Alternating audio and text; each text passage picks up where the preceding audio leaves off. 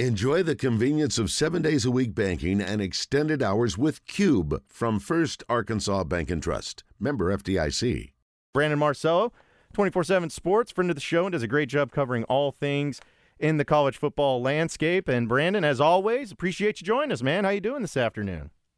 I'm doing pretty great, man. How are you? Yeah, we're doing great, man. And I know during this time of year, sometimes there is some football being talked about, maybe getting revved up for SEC Media Day, something like that. But having a schedule release like they did last night, knowing with Oklahoma and Texas being involved, just what did you make of the whole program, the whole unveiling, the whole show, and just the schedules in general? I didn't watch it. I watched my kids play kickball instead in the cul-de-sac in my neighborhood. I wasn't my cup of tea to watch something to be unveiled like that. When the information was going to be released quickly. But anyway, I mean, the schedule is what it is. I love it. I'm much more excited to hear the dates for these games because I think that the SEC is going to do its best to make sure they got from week 1 through week 15 or whatever, that they've got one or two, probably two huge games on TV every week in the SEC. And that means, I think, we could potentially have monster games in week 1 in the SEC. And so if I was a fan of any of these schools in the SEC, I'd be looking to see if our week 1 is open right now. Do you have a non-conference game? Because if you don't, heck, maybe you got Oklahoma on your schedule. Maybe Oklahoma might be your week 1 opponent or something like that. I think that there's going to be some fascinating dates attached to all these games. What were some of the things you liked about it, Brandon, and then some of the things you didn't necessarily like as far as some of these teams and their opponents for the 2024 season? Yeah, I mean, listen, I think that when you look at Oklahoma and Texas' schedule, it's very much kind of what we expected. I think that you could one say it's difficult, but to me, I think Oklahoma and Texas pretty much got pretty favorable schedules considering them being year 1 additions. And Oklahoma's going to get a taste of like what life is like in the SEC on the road with huge road environments in Auburn and LSU.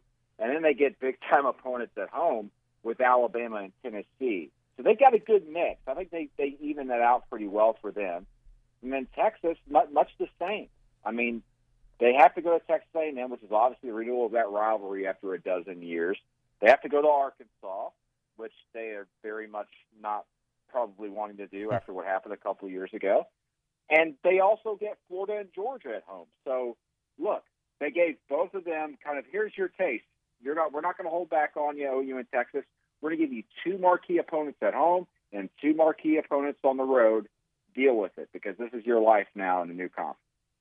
And speaking of Arkansas, it seems like every Razorback fan that we've talked to and that we've heard from, they're all loving the schedule, which is a weird change because they've had the most difficult schedule every single year, it seems like. And we know Razorback fans, they never complain ever about anything.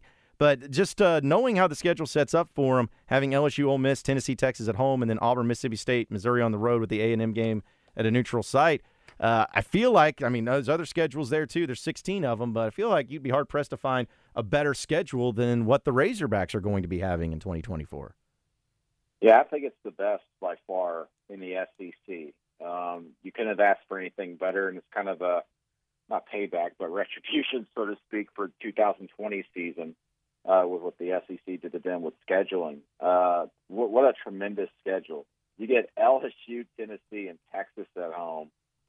And your biggest game on the road is Auburn.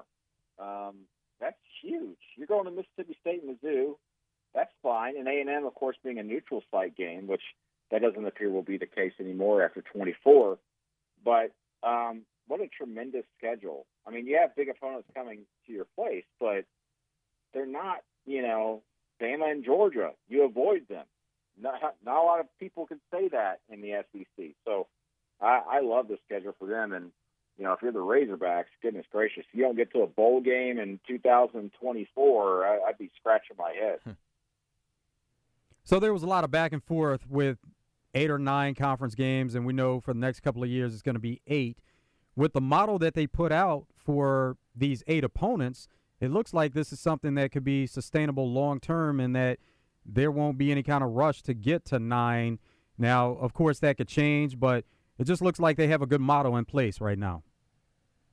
Yeah, this is obviously a temporary model, even if they do stay with 8 games, because, this isn't necessarily the 1-7 format where you have 1 permanent rival and 7 rotating. This is a hybrid version of that, where they're protecting a lot of the secondary rivalries in this as well.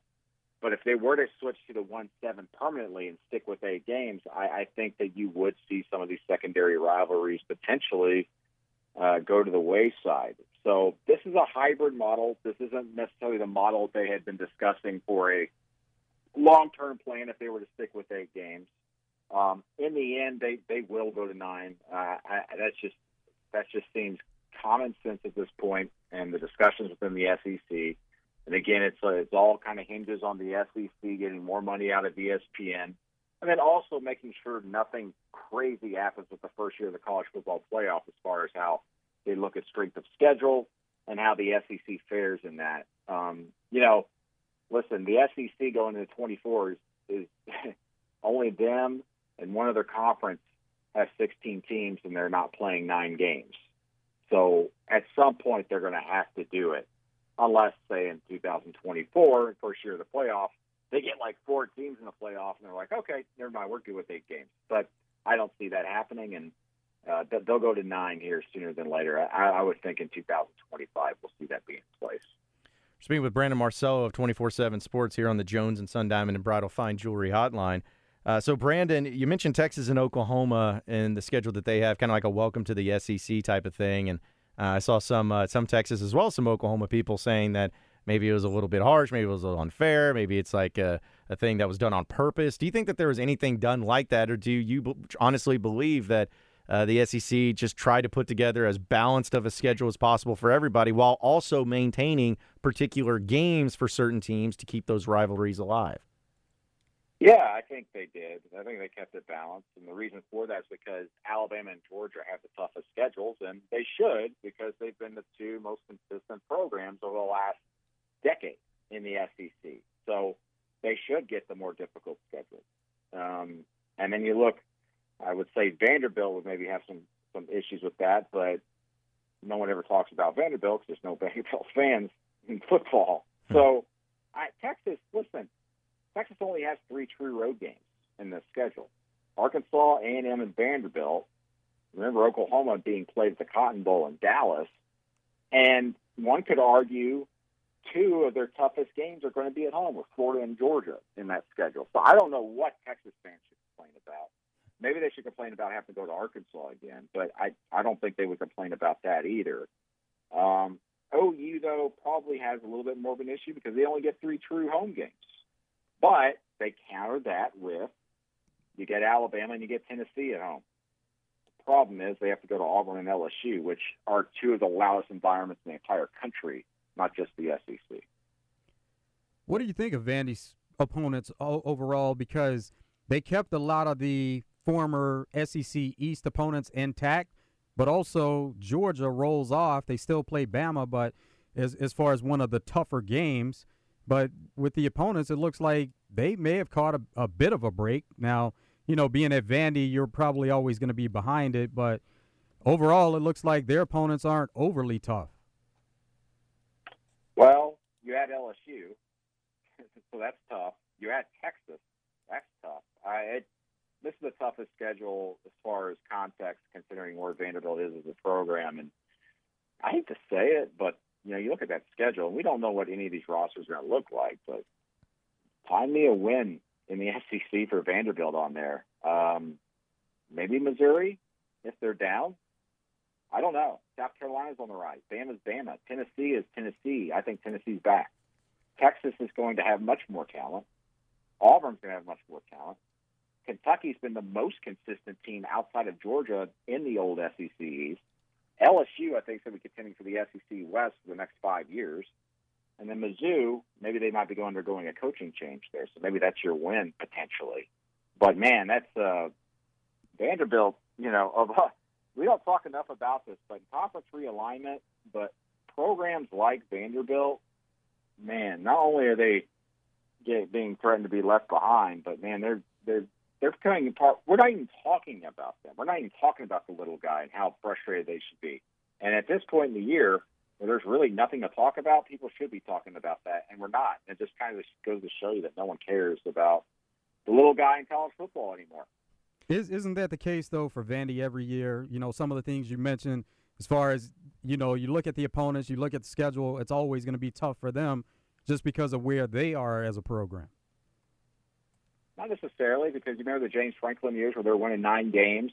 They were competitive under Derek Mason. They were winning SEC games. We're talking about a Vanderbilt now that's back in the early 2000s era, if not maybe worse. We're talking about, are they going to win an SEC game? Are they going to win 2 games, 3 games this year? And the problem for them is that they have improved their recruiting, actually, and for that matter, their development of players. But what's really killing them, and is going to kill them, I think, in the future years, is the transfer portal. I mean, you go there and your best players are leaving. So what are you supposed to do about that? You can't. It's so difficult. This is unlike anything, obviously, we have faced in college football, but for those little programs, the moment you have success or you have a star player, they're right out the door. And it's even worse when you're an SEC program and you're at the bottom of the totem pole. Brandon, I was looking at the schedule in general, too. Was there a game that's missing maybe that you wanted to see, like a particular opponents that you thought would have been really good to watch? Because, again, I think they did a good job with the rivalries, but was there a game you would have liked to have seen on the schedule in 2024? Not necessarily. I would have to go deep into that. But, to me, losing the rivalry, or I say rivalry games, but people don't really think of them that way. But, Alabama, Mississippi State, Auburn, those are games that have been played for the life of the SEC every single year outside of the World War II.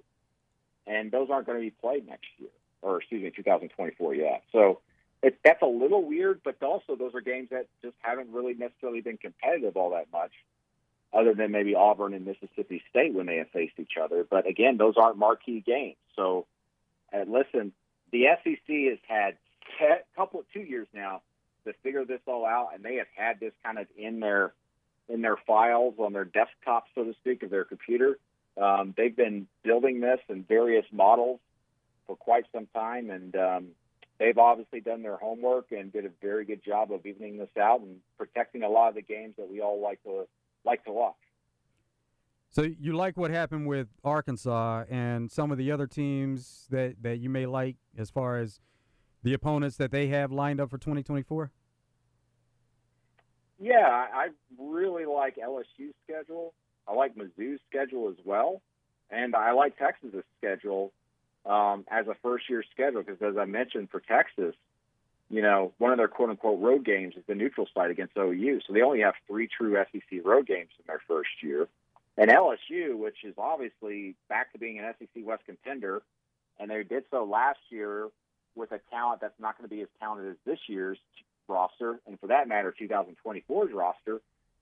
LSU gets both Alabama and OU at home, and their toughest game, I would argue, on the road for LSU is going to be Florida. Now, some might say Texas A&M, but I think it's Florida because of just the history we've seen between those two programs, and that's more of a rivalry to me, Florida, LSU, than what LSU and Texas A&M has kind of turned into here in recent years. But I really like that LSU schedule. I mean, the only thing that would have made that better is if that Vanderbilt game that they have scheduled was a road game for them, and they would have been able to flip that with, say, Florida or Texas A&M. Where would you put A&M in that pecking order? I got them I did it 3 tiers. They love it, like it, hate it. I got Texas A&M in the like it category. It's okay. The only thing that would have made it better is if that Arkansas game was a true home game for them. The problem for them, though, is having to go on the road to Auburn and Florida. It's really difficult. But they also have to go to Mississippi State and South Carolina, which aren't necessarily tough. But South Carolina, as I said, is on the rise, and who knows how talented they might be here in a year. And A&M gets Texas at home in the renewal of that rivalry, which is going to be a gigantic game, one of the most looked forward to games all season. And, of course, you got that LSU, that new budding rivalry at home for them as well. So they got two of their bigger games, quote-unquote rivalry games, if you want to say, at home in 2024. And that sets up well for them. And we mentioned they've got a 4-year window that's now down to 2 years, really, this year and next year, to win a national championship in my eyes. And the reason why I say that is because they had the best recruiting class ever signed 2 years ago, 2 recruiting classes ago, and every program that has signed the number one recruiting class in a single year in the 24/7 Sports Composite has either played for a national championship in the championship game or has won it, obviously. And A&M has yet to even be to the playoff. 2024 is really the end of that window for them. So the schedule, not great, but it's also not bad, and there's really no more excuses to be made for A&M. Well, Brandon, for a fun question, because I was kind of thinking about this too. We know that you got this season, and the next season is when this all starts. But of the 16 teams with their 16 head coaches, how many of those coaches do you feel like are still at the same school once that comes around? Because I'm like, man, you talked about rosters looking different. Coaching staffs could even look different at that point too. Yeah, let me go down the roster here. I mean, let's see, Florida. Who knows? But I think they're playing a slow play there with Billy Napier. I think he's safe this year and next year going to 2024. Who knows with Zach Arnett at Mississippi State? If this year's a complete kind of train wreck and they signed him to a deal that's really conducive for Mississippi State to make a move, and maybe they would kind of sell it as a temporary decision in keeping Zach there because of a horrible and just terrible situation after Mike Leach's passing, but that's a lot of hypotheticals. Brent Venables at OU, man, he better start winning this year. You do not want to start off your SEC membership with a coach who's got a losing record in his career at OU. But OU has been killing it on the recruiting trail, guys. They have been killing it, and I think they're preparing very well for the SEC. But yes, elsewhere, man, I don't know if I see coaching changes on the horizon. I don't even think Vanderbilt would make a change. So I think the SEC might be pretty stable outside of Mizzou right now. I hate to say it, but and it's not even a hot seat. I don't even know if it's a warm seat, but with Sam Pittman, man, if they don't go to a bowl game this year, you might be sitting there as an AD going, okay, so if we don't feel like things are working out with Sam Pittman, we don't feel like it's a long-term fix for us, should we make the move now before we, quote-unquote, give him a chance to actually have a successful season in 2024? Because, as we said, that schedule sets up so well for Arkansas that they should have. I mean, fans should be circling 2024 as, well, we think that one's going to be better than 2023, even without K.J. Jefferson at quarterback. But if you struggle this year, do you want to give Sam Pittman another year to, quote-unquote, prove himself when it's against an easier schedule? That's an interesting thing to kind of go through. But, again, I don't think Pittman's in trouble at all. Long story short, I'm talking my way out of all this, but I think the only person who's really in trouble is Eli Drinkowitz at Mizzou.